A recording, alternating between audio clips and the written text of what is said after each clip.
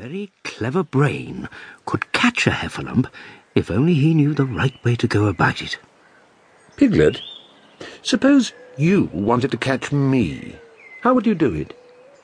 Well, I should do it like this.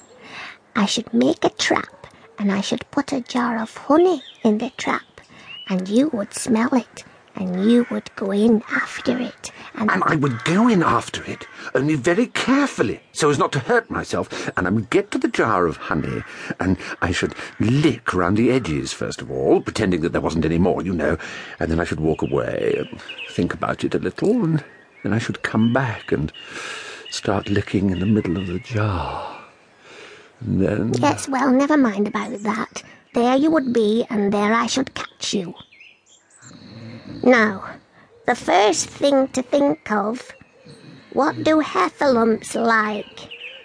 I should think acorns, shouldn't you? We'll get a lot of... I say, wake up, Pooh! Oh, honey is a much more trappy thing than acorns. No, Pooh, acorns. They were just about to argue about it when Piglet remembered something.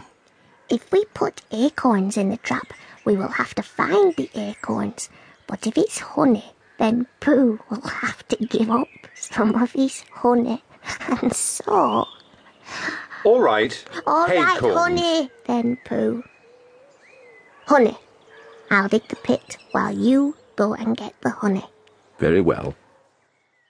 As soon as Pooh got home, he went to the larder, and he stood on a chair and took down a very large jar of honey from the top shelf. It had honey written on it, but just to make sure, he took off the paper cover and looked at it, and it looked like honey. But you never can tell. I remember my uncle saying once that he had seen cheese just this colour, so I will just... Yes, it is honey. No doubt about that.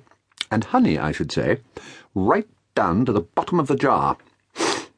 Unless, of course, someone put cheese in at the bottom, just for a joke. Perhaps I'd better go a little further, just in case heffalumps don't like cheese, same as me. Aha! I was right. It is honey, right the way down. So Pooh took the jar back to Piglet, and Piglet looked up from the bottom of his very deep pit and said, Got it?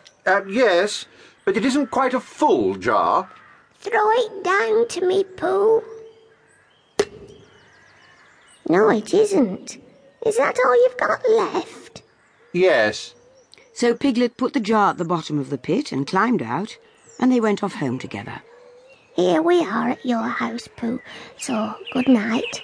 And we'll meet at 6 o'clock tomorrow morning by the pine trees and see how many heffalumps we've got in our trap.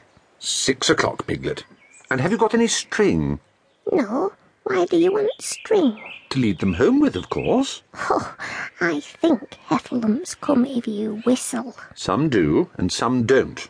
You never can tell with heffalumps. Well, good night. Good night.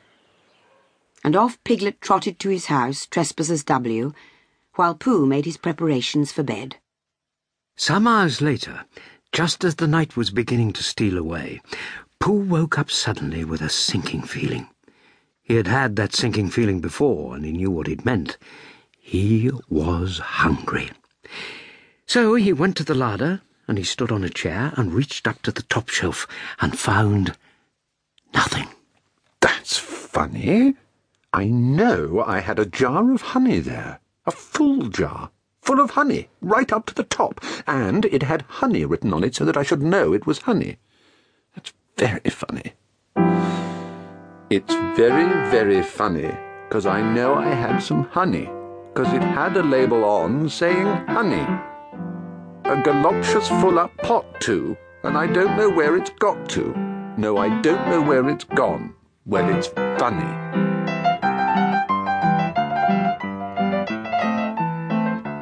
Of course! I put it into the cunning trap to catch heffalumps. Bother! It all comes of trying to be kind to heffalumps. So he climbed back into bed, but he couldn't sleep. The more he tried to sleep, the more he couldn't. He tried